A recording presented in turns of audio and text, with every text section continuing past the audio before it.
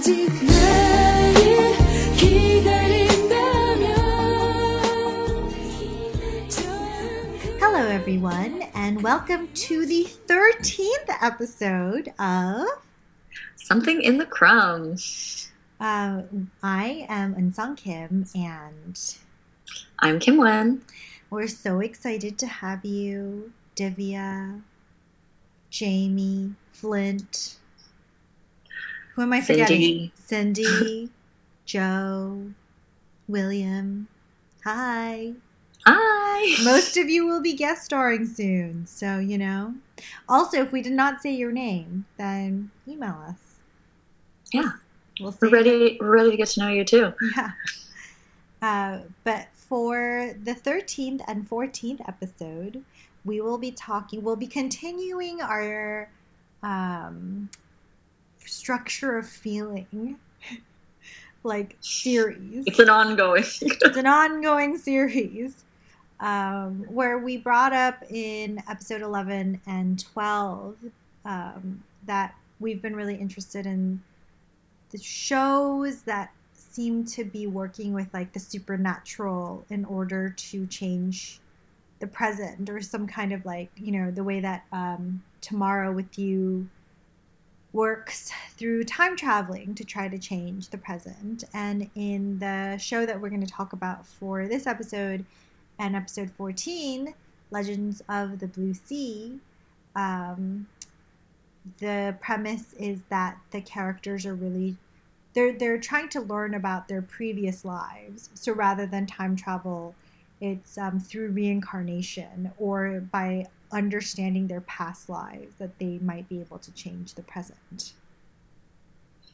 Yeah. And it seems to tied in really well with our time traveling show, in part because, you know, both of these series really reflect characters that want to make change, characters that are seeking some aspect of transformation, characters that want, you know, sometimes it's aspirational, but I do think it's actually more self-reflexive, I think, in both of these contexts, in which they recognize that something has gone wrong or something was previously unresolved, and they have to seek out new ways to resolve these things, to address these things. And sometimes in the case of Legend of the Blue Sea, it's sort of, there are two narratives, so from their past lives and their present lives, and as we learn more about their backstory, it kind of starts to like predict certain elements that happen in their current lives.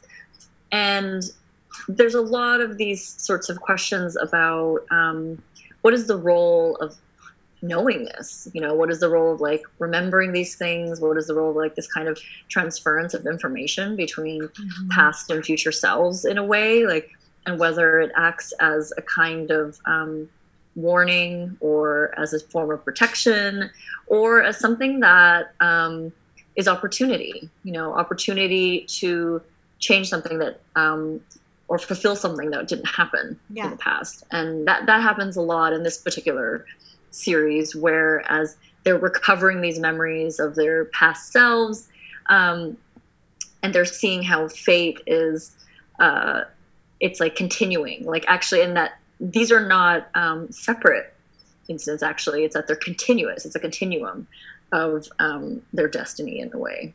Yeah. So in order to sort of structure, or we're going to give you like a very quick overview, or maybe a full overview of the show in case you have not seen it. You can just follow along with our thoughts. Kim sort of went into it already, but the show is sort of set up so that you first interact with this previous story, like a story set in kind of like hundreds of years ago, in a different dynasty.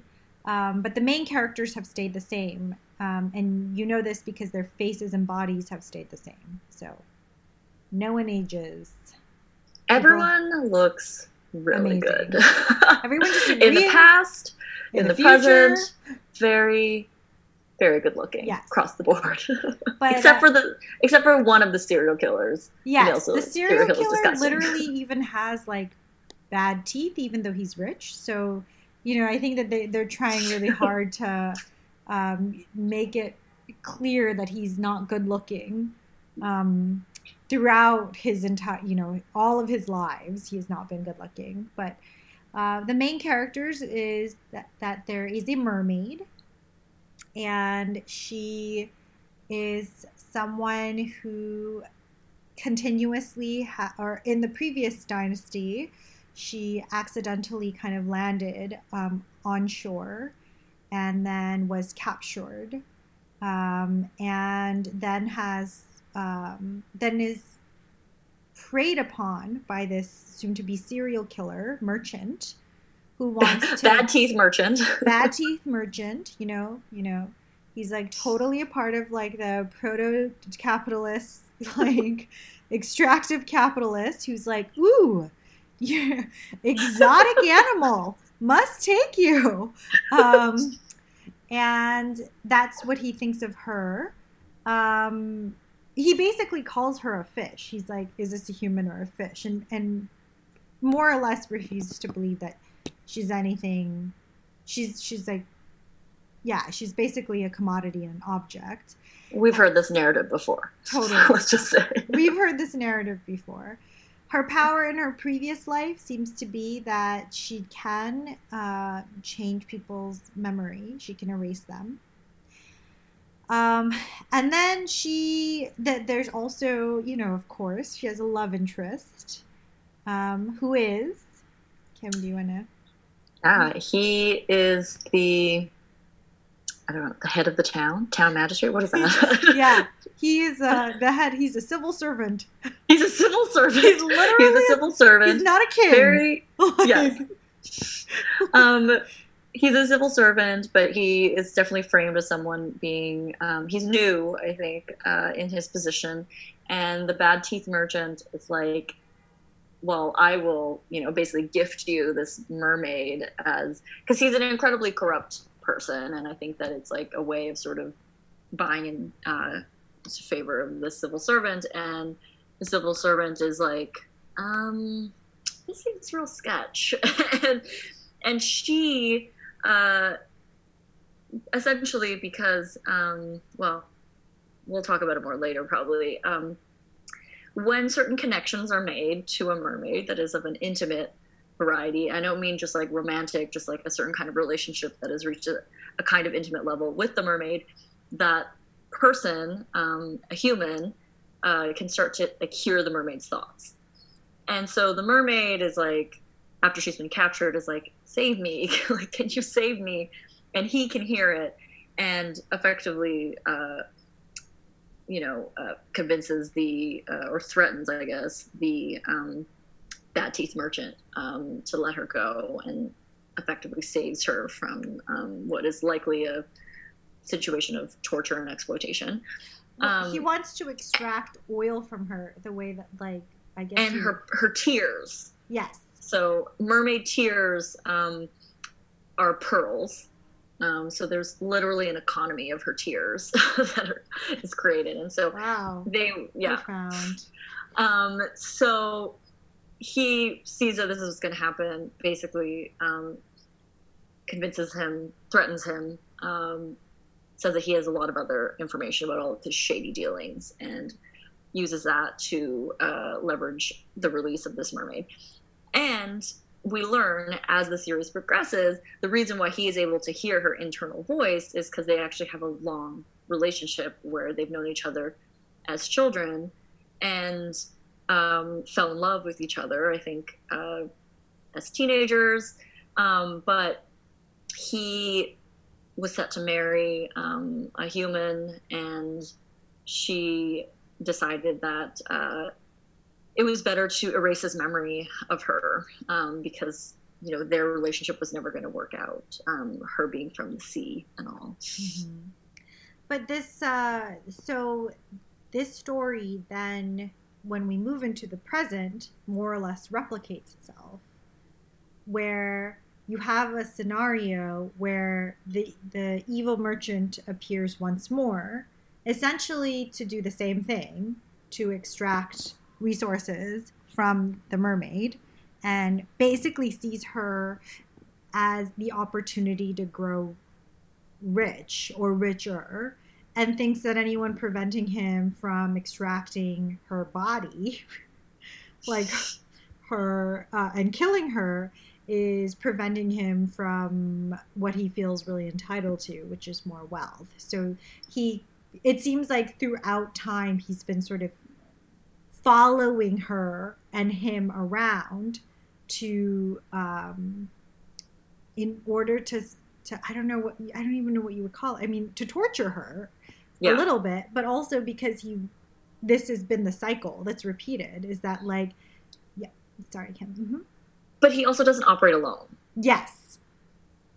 Yeah, he doesn't operate alone. He works in tandem with his, I mean, I guess it's like is it a romantic relationship, or is it just some weird long-term childhood relationship? I think it is romantic, sort of, but they're both basically serial killers.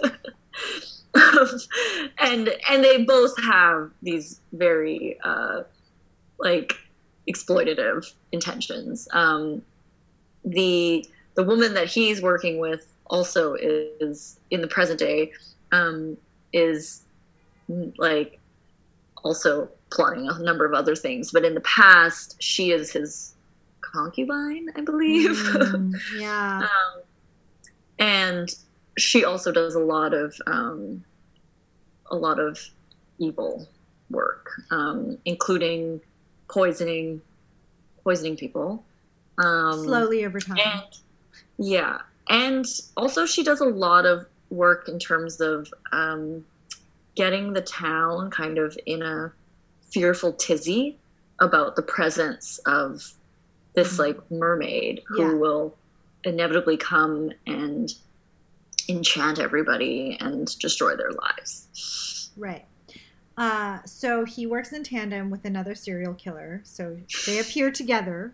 They're reincarnated. Finally, we have a serial killer duo. I know. Last time we were almost going to tell you that we came up with a term for this, like serial killer agency or something, right? Like, like we don't think that like we're not interested in serial killer agency, but it seems like they're becoming more complicated because now he's not operating alone. He has a partner, and they're being reincarnated through time. I mean, that's how committed to murder they are. Yeah, that's how committed to capitalism and murder they are. And there's something that the former civil servant, who in the present is essentially a con man. So what a great parallel. Great. You go from civil servant, which like, from the few classes I took in Korean society or on Korean studies, I can tell you, like, was like supposed to be like a somewhat respectable upper middle class occupation. Sort of. It was supposed to be like a measure of like meritocracy, I guess, because it was like a test that everyone could take, and like it's just kind of like service to the government. And so the fact that he's like reincarnated as a con man, I think is really lovely. I mean, like, I don't know if we're gonna get true into fantasy, like, but also just a real punch in the gut, like to the liberal order of things, right? Like, and the kind of morality systems that perhaps, like, maybe if you cycle the morality system of like the quote unquote civil servant, like what you actually get, what the continuous lifespan of that is really like a suave, dashing con man, really. The only person who is consistently reincarnated as a mermaid is, well, the mermaid. Like, she really only gets mermaid for her life on the universe. So I don't really. Yeah, she Yeah. isn't. She's not like a She con isn't- man mermaid. She's just a mermaid. No, she's not a con man mermaid. It's unfortunate. But she basically is like who she was then, I think. Yes. But I do think that there is something in there about the fact that she is the only one that carries all the memories. Yes. You know, because she is someone that also, for protection purposes, for whatever it may be, she erases memories, you know, or that these people have to uncover their memories through a variety of different ways and like piece things together. But she's often the only one that remembers everything that has happened, and she holds it within her as like a kind of memory vessel of sorts. And so that is kind of her role then, and it is true to her role Now. in the present as well. So She is also, I think, a little bit more of a victim in the past than she is in the present too. yeah, and so the cycle, I think, like the reincarnations play out a tragedy where the serial killers in the past have essentially gotten their way, and the fate for the mermaid has been devastation, which is then his fate. So in the present, the characters are kind of piecing this together and sort of thinking about, well, one, the con man is coming to terms with the fact that there is this thing called past life, right? Mm-hmm. Like where it seems like, what does it even mean to be connected to this thing called past life, right? Which is very different from time traveling, because this is like a magical power versus like this is just like, you know, like he sort of uses hypnosis for the various cons that he takes up, right? Like just simple kind of tricks. And this seems to be a little bit more like a leap into a direction that he never would have, as a practical con man, would have taken, which is like, how does one access memories to this thing called a past life? And what does that mean? And a quote that he says kind of towards the end of the series that I actually reference a lot, that I've used in, I've included as an image in an essay that I wrote, is a quote where he says, like, the fact that the past is repeated is not a curse, it's an opportunity. So of everyone, and I mean, yeah, like, it's unclear how the mermaid at times feels about the fact that it's just literally repeating, right? Like, they literally have once again met up with the serial killer and his partner. They're literally in a position where they're going to perhaps face tragedy once more. And he, after like understanding this, he really sort of comes to the assessment that, like, you know, the redo is the opportunity. It's not a curse, which I thought was just a really interesting way to think about anything. Yeah, totally.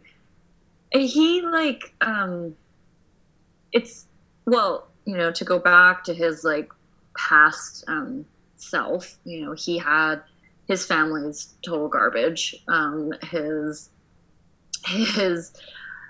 had his mother and father were together until he was like, I don't know, 8, 9, something like that. He was young. And then the serial killer 2 wormed her way into their life and effectively, you know, like seduced his father into getting together with her. And so then his mother abandons him, in part because she interprets it as a kind of self-sacrifice, that if she leaves her, like, his father, the wealthy father, will take care of him at least. But if she interferes, then he might not have the life that she wants him to have. Which is bananas, everyone. This is bananas logic. This is banana. We'll talk more after about abandonment, I think. But either way, it's like his childhood is not good, right? But he then runs away from home when he's in high school because his home life is just awful, and he's basically like, he's been abandoned by his mother, and then he lives in the same household that has been abandoned by his father, Yes. even within that household. And so he basically like leaves, cuts ties, and they don't hear from him again. And he doesn't want to be found, you know, and even as a profession, as a con man, you know, it's like he has no past, right? It's just a constant reinvention of a new self each time. And that, I think we see that growth process of recognizing the importance of knowing the past, but not for the reason why he originally avoided learning the past. You know, like I think he thought that it's like past is like a kind of burden. And then he realizes that it's not about that. It's actually, like, as you say, it's opportunity. It's actually, and when he initially gets together with the mermaid and is sort of haunted by all of these like memories and dreams about their past selves and the tragedy that awaits them, he feels really, you know, it's like he dreads it. It stresses him out. He's like really concerned that like they're gonna repeat this, and then he realizes that it's like, you know, similar to the time traveler, where it's like I am actually like squandering my current life. You know, I'm squandering this if I actually don't, like, rather than just like accepting it as this is our fate and our fate is to die together, I can actually still change this, and I should change this, and that I should live for today. And actually actively work towards this in some capacity. Yeah. Yeah, I mean, so that is part of why we paired Tomorrow with You with Legends of the Blue Sea, because of like Kim's brilliant analysis that you have kind of a circling or a grouping of shows that are struggling real hard. With the They're sense, working at it. they're feeling really trapped by the present. We understand. When we empathize. Like some kind of rupture needs to take place, and the way that the show, both shows are dealing with it is by attempting to do something, some kind of at least a connection with the future or a remedy of the past, in order to ultimately affect the present, which is the real desire. So I think we empathize with this, but also I think we see this actually playing out in a lot of the kind of desires that I think are like the most interesting political desires as well. Like, what is the point of understanding the past, and what is the point of imagining a future? If it's not about a rupturing of the present, and we thought that both of these shows, but particularly Legends of the Blue Sea, because it is a much better show, like in terms of quality of production, Yes. Beautiful It's people, very high level. you know. We'll talk about the fashion. Yeah, also. fashion To is emphasize like, this. oh my god, we don't have any mermaid suits to link you to on Posh because this looks really good. But also, I think that like, you know what I thought was really great about this show, other than the fact that like we can talk about Raymond Williams, Marxist literary criticism, and so forth, is just like how seamlessly.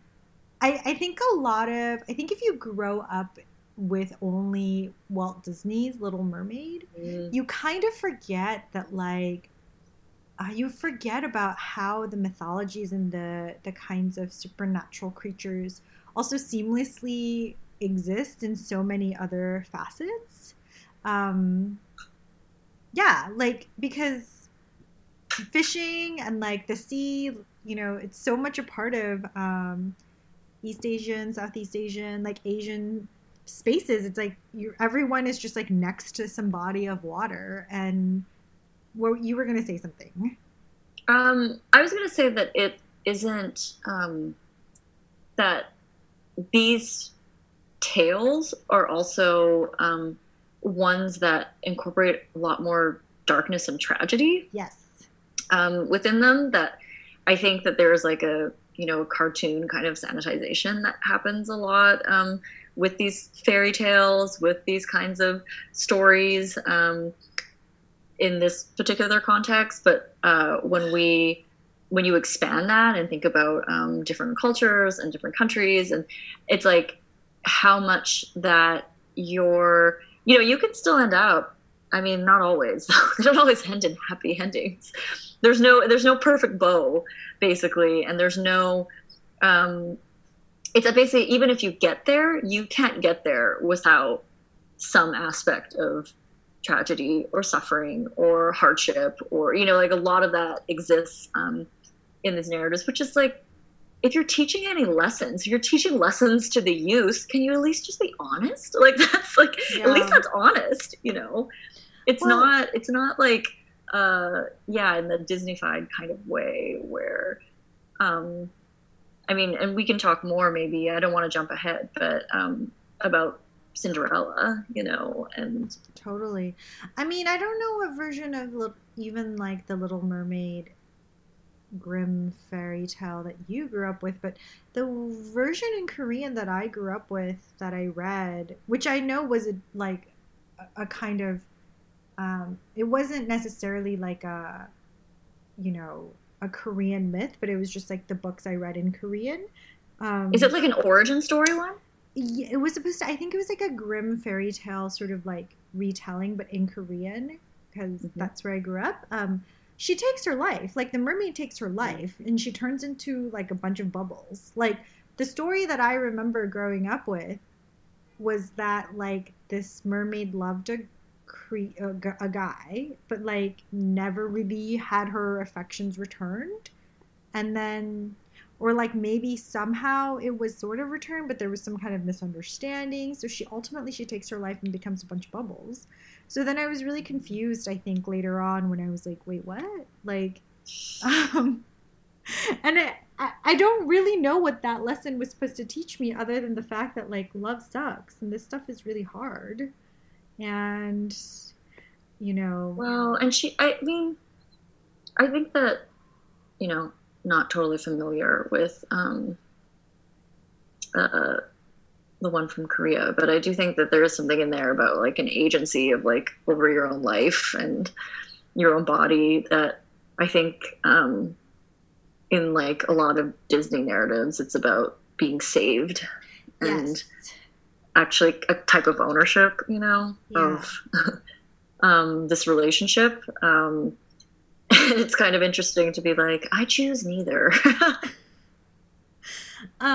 Yes. So that is like the overview of the show, with lots and lots of really important details, like the fact that the con man in present day has a team of really kind of adorable hackers and just people who work with him. The cons are really interesting because he's trying to like swindle the wealth of essentially. They refer to it as redistributing wealth. Yeah, they literally refer to it as a redistribution of wealth, which is once again an upgrade from civil servant.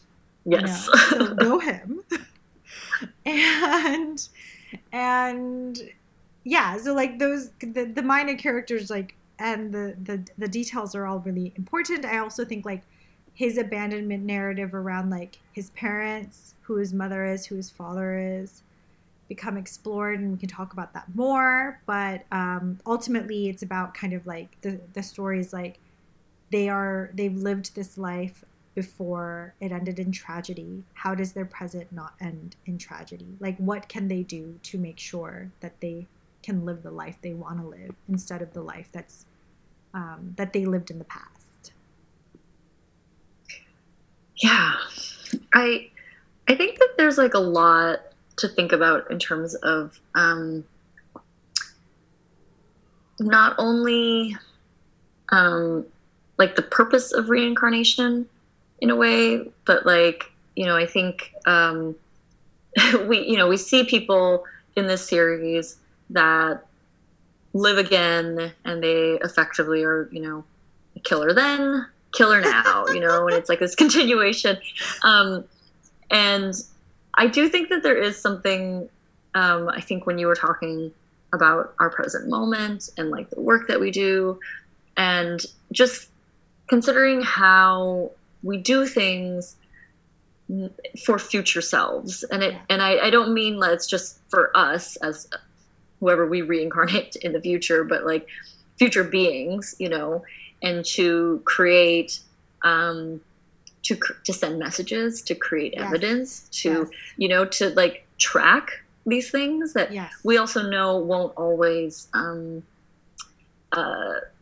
they won't manifest in the ways that we want them to in the present, maybe, but we still do them. And I think that's one of the really interesting things about the series is where there are all these clues or messages, certain crumbs, you could say, that get left or transfer between Mhm. themselves, to speak to each other, to warn each other, to tell each other. Like he basically in the present is reading a book at one point, and his past self like has a vision of himself in the future reading this book and finds out he's going to die Yeah. in 20 days. And then they're both kind of piecing together, like, why did he die? And he's like, why did I die? And he's like, why did he die? And like, it's a whole thing. But then he learns, the guy in the past is like, I need to find a way so that when I am reborn, I am able to like piece together this narrative and get there faster, actually. Like, and that is like an interesting thing as like, in terms of a kind of labor too, where it's like creating a kind of evidence that's like, we're not going to be around forever to like be able to share some of these things. But if we can create these crumbs and create these things that get us there faster in the future, like that's what we're going to do. And so I think that's actually one of the most fascinating things about the series. Yeah, and as you were talking, I actually was thinking like, and I don't know why this never occurred to me, but it is really interesting that reincarnation, and please correct me if I'm wrong, Kim. I don't know if I have the authority on this. Well, I think like the way that reincarnation is sort of loosely understood is like it's not about you being reborn as a version of yourself, Mm-hmm. like physically with potential to like the same kinds of memories, right? And I think Mm-hmm. that that's really fascinating in this series, that like, because I think that's how perhaps like Buddhism and reincarnation has been weaponized against people, right? Like, oh, like you were born this way because of a punitive kind of, it's punitive, right? Like you are this for punitive reasons. And I think this is how it's been explained to me before, in terms of like how you get something like that's supposed to be fairly, like that's kind of sanitized as like peaceful and zen, to actually create like oppressive government structures. Is like, well, like there's a way that you can make this quite punitive. The system like is about, justifying where you are in the present according to some kind of previous past structure or self, whether or not you're aware of this. And in this show, it's not about that at all. It actually doesn't even go anywhere near the punitive or the punishment or even like the victory. It's just like, you're going to live the same life again. Mm-hmm. Like, so what are the crumbs you're going to leave for yourself? And how many times do you have to redo this version of this to actually get something else? Do you even want something else? Because the interesting thing for the serial killers is that they don't want anything else. What does that mean? Like, they've lived just as many lives and they still just want to extract material goods, murder people, and be in cahoots together. Like, that's all they want. They don't even desire something different. And that's the kind of main difference in the main characters, is that like they're trying so hard for some kind of, some slight alteration, some other kind of, intervention. Mm-hmm.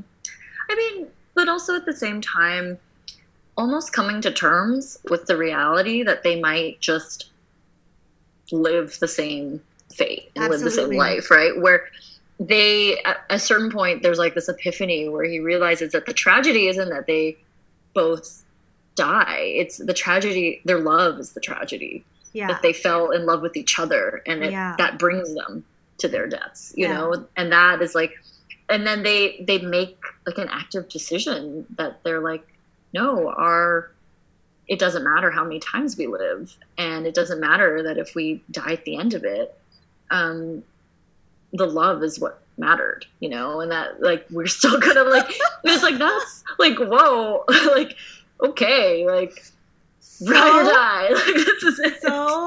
So dark and Asian, like it's like so dark and Asian. I'm just like okay like I mean also, it's super heteronormative. You're like super heteronormative. It's just me and you forever. You're like, because forever's not that long, because we don't make it that far, because there's serial killers that are out to get us. No, but really, I do think that they do come to kind of some acceptance that. But that might also pave the way for transformation, because they actually accept it. Right. That they're okay and not okay. They accept, because I don't know if they're actually okay. They accept that they will meet again. They will try again. And that is all they can really ask for of their lives. And it seems like actually this is a cycle they don't mind repeating, which is really weird, because I do think that the serial killers also don't mind repeating. They're feeling pretty good about themselves. So in conclusion, serial killers are much more satisfied with their reincarnated past and future lives, and and just like aliens and humans, like serial killers then and serial killers now, same. To kind of continue with our theme of apparently just more emotionally available men, but also interesting women, right? To change the course and the tune from tomorrow. Kim, do you want to take it away with our civil servant turned con man. He, when I first started the series, I was a little bit like put off by him. And I remember texting you just being like, why do we only get if it's not emotionally unavailable, it's dictator, and if it's not dictator, it's infantilization. Like, what are these options? Because he kind of, in the beginning, he's a very slick kind of character, but he, I don't know, it's like he infantilizes her when he first encounters her. He kind of talks down to her a bit. It's like a little bit much, and then it starts to soften, and then you kind of forget about it. And as the series goes on, and he's actually probably our new gold standard. Look, this is the note that Kim wrote in our notes doc of all the things that we're going to talk about for the various episodes. Oh, dear listener, if you knew how organized we were and how serious we were about this podcast, how often we update the doc full of notes. We're up early in the morning updating this document. We're like, oh, new note. Kim literally wrote, and I quote, "He has the emotional competency of romance, comma, the reflective awareness of time traveler, comma, and the handsomeness of Crash, exclamation points, 4 of them," which is I would second this. This is a very accurate assessment of the main dude in Legends of the Blue Sea. Yeah, it's pretty perfect, and we don't like to throw that word around, but it's true. But I do think that it points out, though, a pattern that at least I kind of feel with a lot of K-dramas, and it's a kind of compressed characterization that is not specific to the male characters, but all the characters, where I feel when we first are introduced to a lot of characters, their personalities and characteristics and behaviors seem really exaggerated, almost in a way to speed up, I think, narrative development or something, because we are working within a different sort of format where it is one season, longer episodes, but it's one season only. It's not like we have 24 episodes and 6 seasons to Who's Your Daddy or whatever as we've discussed in the past. And so I feel they try to really compress our understanding of particular characters right away. So you're like, oh, so he's this guy and this guy and this guy, and you just kind of figure that out. But then as the episodes go on, some of those things are just less extreme, or they soften some of those characteristics so they're not quite as abrasive. I think that for him, one of the things that like he comes off, I think, as a little bit more sort of vapid and like not quite as warm. Like I don't think that Sterile. which I mean, it makes perfect sense because he's a con man, you know, and he essentially has to kind of wear a mask rather than actually, presenting any kind of interiority, and also being someone that has, is basically an orphan, right? And is like looked out for himself. And so all of those things add up completely. But I think he has a way, I think, in the beginning with the mermaid, where he's always just like giving her lessons and like explaining how she should live, and because she doesn't speak and she doesn't know. She doesn't speak any languages. Well, okay, yeah, and this is like the thing that like I realized after the fact, like why one of the reasons I like didn't like him in the beginning was I think there was like a sensitivity to effectively an immigrant narrative, where she is a mermaid. She's someone that has like landed in this like foreign place. And because she's someone that doesn't speak, or doesn't speak their language, she's unfamiliar with like behaviors and customs and like the ways that they communicate with each other.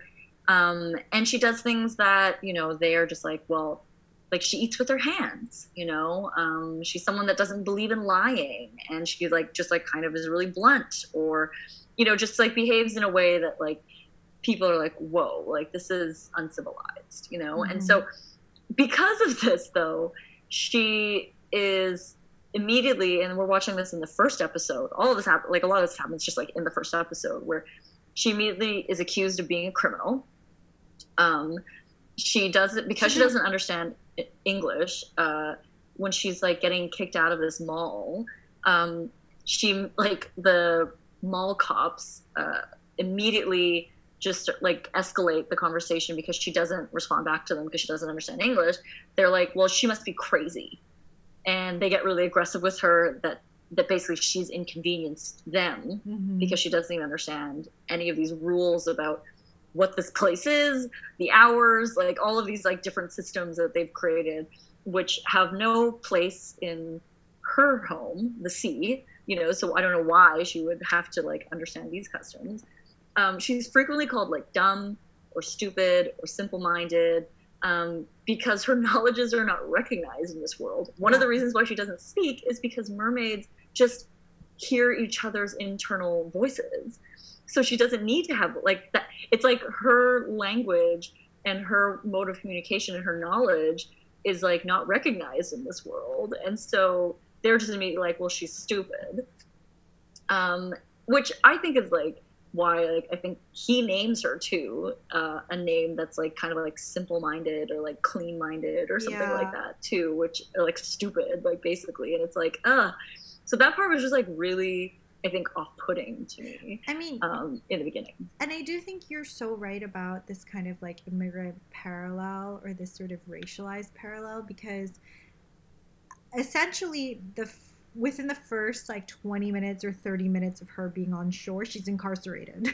She's like immediately. And then they add on, like they're like, you did this. Well, we heard about these other break-ins, so you obviously did that too, with no evidence.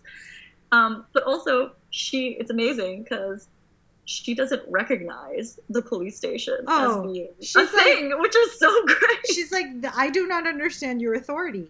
I do not recognize your authority. I do not understand or recognize your currency, right? So like the sort of the way that they explain why he even goes and connects back with her is because he spots like an item that he can like resell or something. Like she's like in possession of a really important bracelet, and it's like worth $6 million because it's really old and she found it at the bottom of the ocean, and she's like basically uninterested in it. She's like uninterested in objects, she's uninterested in currency, she's uninterested in their authority.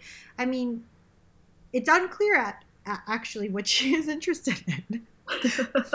I mean, until Food. later. She's interested in food. Oh yeah, sorry. She's interested in food and being like kind of adorable, as in like just kind of reenacting, like mimicking what she sees around her, and just being maybe like curious. She's interested in curiosity and food. She eats a lot, Yeah. you know. And I think she's interested.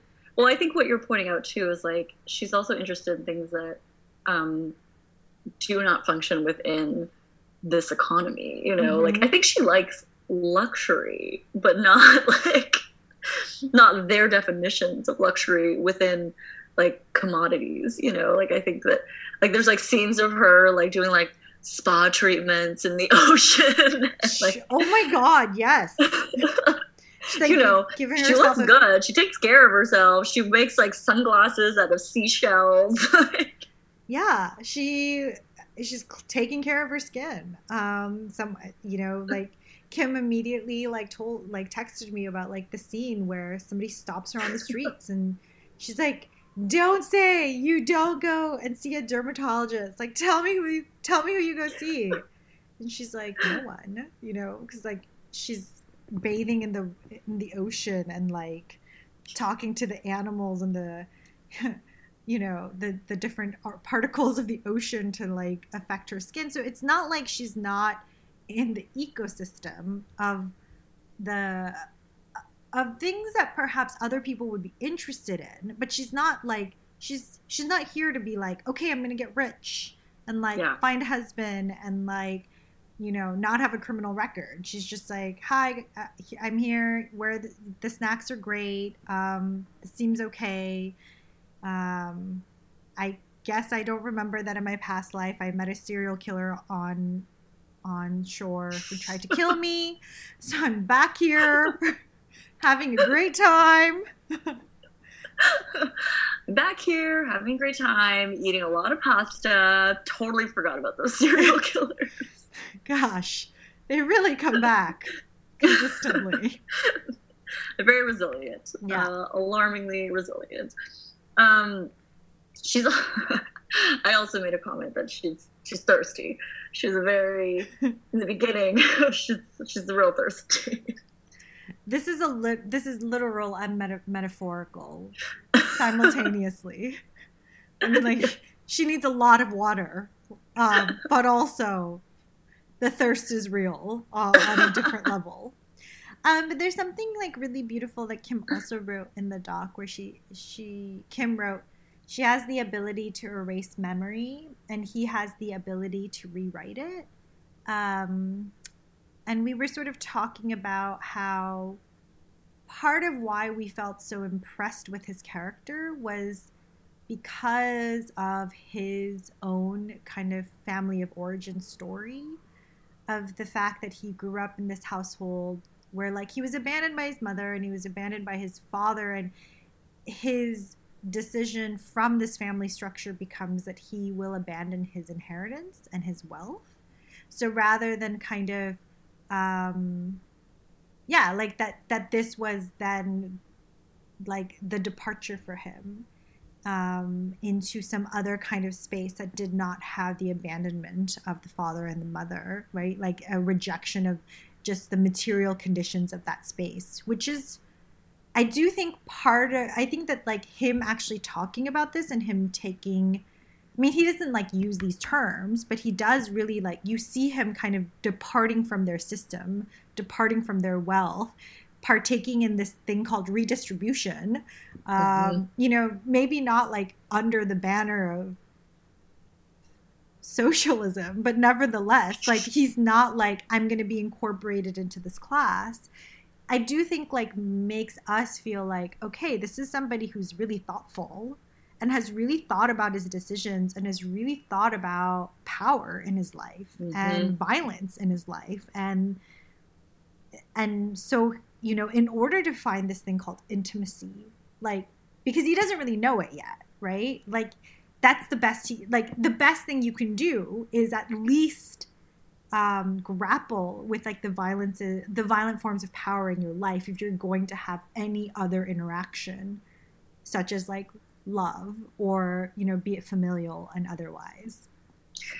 Yeah, he really when we we start the series, it's like he's already kind of reached that point, you know, where he's already done that work in a way, which is really quite refreshing, that it's not a narrative of like she has to, you know, walk him through it, or that there's some sort of like the residual stuff isn't actually that kind of work that he should have been doing alone. Mm-hmm. You know, when we see him, he's kind of actually addressed some of those things, identified it, sort of established a foundation that opens him up for that investigation of intimacy, or that like actual true like opening up of letting someone into his life again. Yeah. And the realization that in part his affection towards her, even though he doesn't understand immediately like what his connection is to this person, it's almost like he didn't realize it, but it was like, oh, I actually did that work. I did that work, and now someone I have unwittingly almost like opened myself up now to have someone come into my life. I think that what you're saying though about that rejection, you know, it's like such a complete rejection of his father and of that life in a way that is also really, I feel like it was just like so perfectly complex, you know, where it's like he understands that it's not enough, you know, like that divestment is not enough to just simply be like, I left that household, or I left my father, I don't talk to him. It's like when he actually reunites with this father, where I don't say reunite, they meet, and you know, he says very explicitly that I do not accept any aspect of your life. Like, I don't want the money, I don't want the lifestyle, but the things that come with it as well, that I know come with it, that come with power, and that is that capacity and ease in which you throw people away, or you abandon them, or that you treat them as commodity, or that they're expendable. And he's like, I know that those things come with that, and I also don't want that. And I like, it's like a complete rejection. And I think like you're so right that he has done this work, and perhaps this is the only way that we can actually even imagine that then this is not going to, like, in on a kind of on some level, this is like an interspecies love story, right? Like, it's like, you know, there's a way in which you can like pull from like miscegenation, or like, you know, the kinds of like all of the fears and all of the sort of the intoxication around that, but also like this is supposed to be like, okay, who can live on land, who can live on water? Like, once you sort of go past the romance, like someone has to give something up. And I think you get a story where both people, or at least he fundamentally is like, I've completely departed from this thing called my origin story, because I recognized it was violent. And so like, I, you know, the story ends with him actually building a space that is near the water, like right on the water, so that she doesn't have to choose between one form or the other. And I think that like that could only really be set up by someone who sees like there's a difference between a rejection of your origin because of its oppression and its violence, and a fundamental suppression of who you are for this thing called love, right? Like, because that would make it something different. And that's what you're saying about like, you know, asking someone, like throwing people away, which I think goes in hand with asking someone to throw something of themselves away, right? Which is so much of heteronormative romance, right? It's all about like, suppress who you are, suppress your desires, suppress what you wanted. We're moving forward into this like cookie cutter universe, and like it is what it is. And like they really do imagine and create this space that's a little bit siloed from the society that they both came from. I mean, we're not going to say that this is like some kind of queer fantasy, but I think that like just in terms of emotional complexity and work, that imagines two characters having to uproot certain things inside of them in order to enter into this space of intimacy, something that they actually don't know or haven't really experienced themselves. Like it was fairly well thought out, I thought. Yeah. I think when you were talking, it made me think too about the uh, the dimension that they give to greed and our understanding of greed, actually, where, you know, I think like we always have like a very immediate association of greed and like capital, of course. But there's an interesting line where I think when it's like, you know, he knows that this is going to happen and that they're going to, that, you know, it's that loving each other might not lead to a happy ending. It's actually just going to point them to tragedy. He says that despite everything, like maybe I don't let her go because of my greed, and she doesn't let me go because of her greed. And it's this interesting thing to think about love as a kind of greed in a way. But like in this dynamic, it's like, it's actually a kind of greed where it's like a greed that leads to self-sacrifice. Yeah.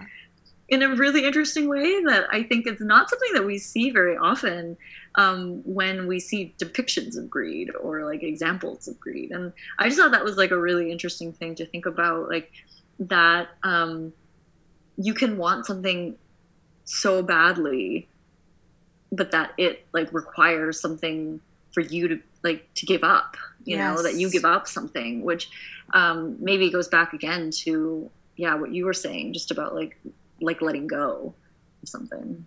Yeah. No, I mean, we're impressed. We're impressed with departures from the father. We'll just, sorry, this, there's no way we're going to be underwhelmed with this narrative structure. It's like, you know, like, it's like the Donna Haraway tease that white feminism just gave up on, that we have never given up on. We're like, wait, you decided to be an orphan? You like picked this life for yourself, or you were like, fuck the father, like I'm just gonna, you know, be not just because though, like that would be fine, but because you recognize the violence, because you fundamentally refuse to replicate the violence. And that's something that I did think we could touch on today, that like Kim sort of described this show as Ocean's 11 meets Buffy the Vampire Slayer, which I think is a perfect description of the show. But there's also an element of like, you know, the kind of Cinderella stepmother, evil stepmother, kind of like silent father trope that comes into it, that I think we could talk about, in that like the figure of the abandoning or the silent father, the silence is emphasized and it's exaggerated because it's an exaggerated and violent silence. It basically, instead of the father sort of seeming like unintelligent, in the show, the father is painted to be like an enabler of abuse, which I always thought that the dad in Cinderella was exactly that. Like, if you cannot see that there's abuse happening as the patriarch, I mean, like, I don't really know what to say to you. But here it's like, it's really magnified that like he's very much the enabler, but also then the son recognizes that it's not that the father is innocent and cannot see it, but he enables it.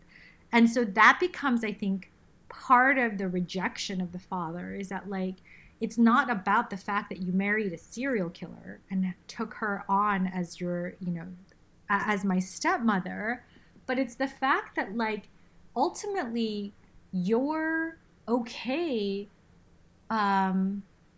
with so many forms of violence because that's actually what you kind of desire. Mm-hmm. Well, and he says, I think when they meet again for the first time after a long time, where he's like, you chose to let us go. Yeah. You chose to let me go. You chose to let my mother go. Like, you, and like really making him accountable for that. Absolutely. It's like, you chose it. Like, we left, but you chose it before we left. Absolutely. You know, like you did this. And I think that we've seen a lot of almost exclusively shit fathers in like all the shows that we watched or covered on this series. And there are different gradations of that enabler of abuse. Like, I think that, you know, the father in Something in the Rain is an enabler of abuse. He, like, even though he seems like a nice, you know, enough person, like tries to stand up for her at times, but often just lets it happen, you know, that Totally. his wife just like is terrible to their child, right? And so and I think that we do see a lot more of like the turning the other cheek, pretending it doesn't happen. There's, I think, One Spring Night was like a real horrible father that was more of a direct kind of violence and aggression for sure. But I think that this one is, you know, it's such an example, I think, of that ignoring it is still a type of like self-serving thing to do, right? Like he ignores it. He willfully refuses to not see that abuse because he doesn't want it to interfere with like his narrative, his life, the convenience that he, you know, or also to like absolve his guilt. Yeah. Right? Like it's like I have to ignore this to basically justify the fact that I did choose and I chose wrong. But it's basically an admission of guilt by Absolutely. acknowledging that abuse, right? And so he just is like, because of his like patriarchal pride, basically, he's just like, no, I don't see it. Everything is great. And then even like, you know, kind of performs a kind of gaslighting too, you know, when his son is just like, you treated me terribly. Like, I know that. Like, it's like, I exactly know what happened. And he's like, are you saying that I loved your stepbrother more than you? How's that even possible? And he's like, I don't know, dude. You tell me. Like, you're the one that did it. And it's like, I think there's something very amazing about, and like how strong that is to be like the child that was abused and like abandoned and to look him in the eye and say, it's like, I see you. I see you. Even though you don't seem to see yourself yet. But I've done the work and I see you. So hard. We're running out of time, but I wanted to say that something that Kim and I came up with when we were thinking about the show is we were texting and we said, we reincarnate to learn how to defeat you. You reincarnate to oppress us. And our future selves already know. Yeah. So our future selves, we already know. Is this warning? Is this lesson? Maybe it's both. I feel like we have so much to talk about in terms of just like fashion and all of the other elements and just forms of abandonment, which I do think are really important. So I hope we can talk about that in part 2. But we have a special guest for part 2. Yes. And we're very excited. So we'll make sure that we can touch up on this sort of, or is that the right idiom? As an immigrant, I get idioms wrong. It's very true. I'm like, wait, what? Like, this is why the mermaid means so much to us. Yeah. Some idiom, like, we'll be sure to pick up, not touch up, pick up on forms of abandonment. I mean, we could talk about how smooth their skin is too, if you want to talk about touch-ups. And fashion in the very next one. Yes, we definitely want to talk about the fashion. It is stunning. Stunning. But it would be interesting to discuss as well just some shifts. This was in 2017, so 3 years ago now. Yeah. But overall, the clothes have gorgeous. aged well. Are gorgeous. But thank you so much for tuning in, everyone. We appreciate it. And we will speak to you very soon. Yes. Thanks so much for listening. Bye. Bye. 같으면 돼요 사랑한 Hey.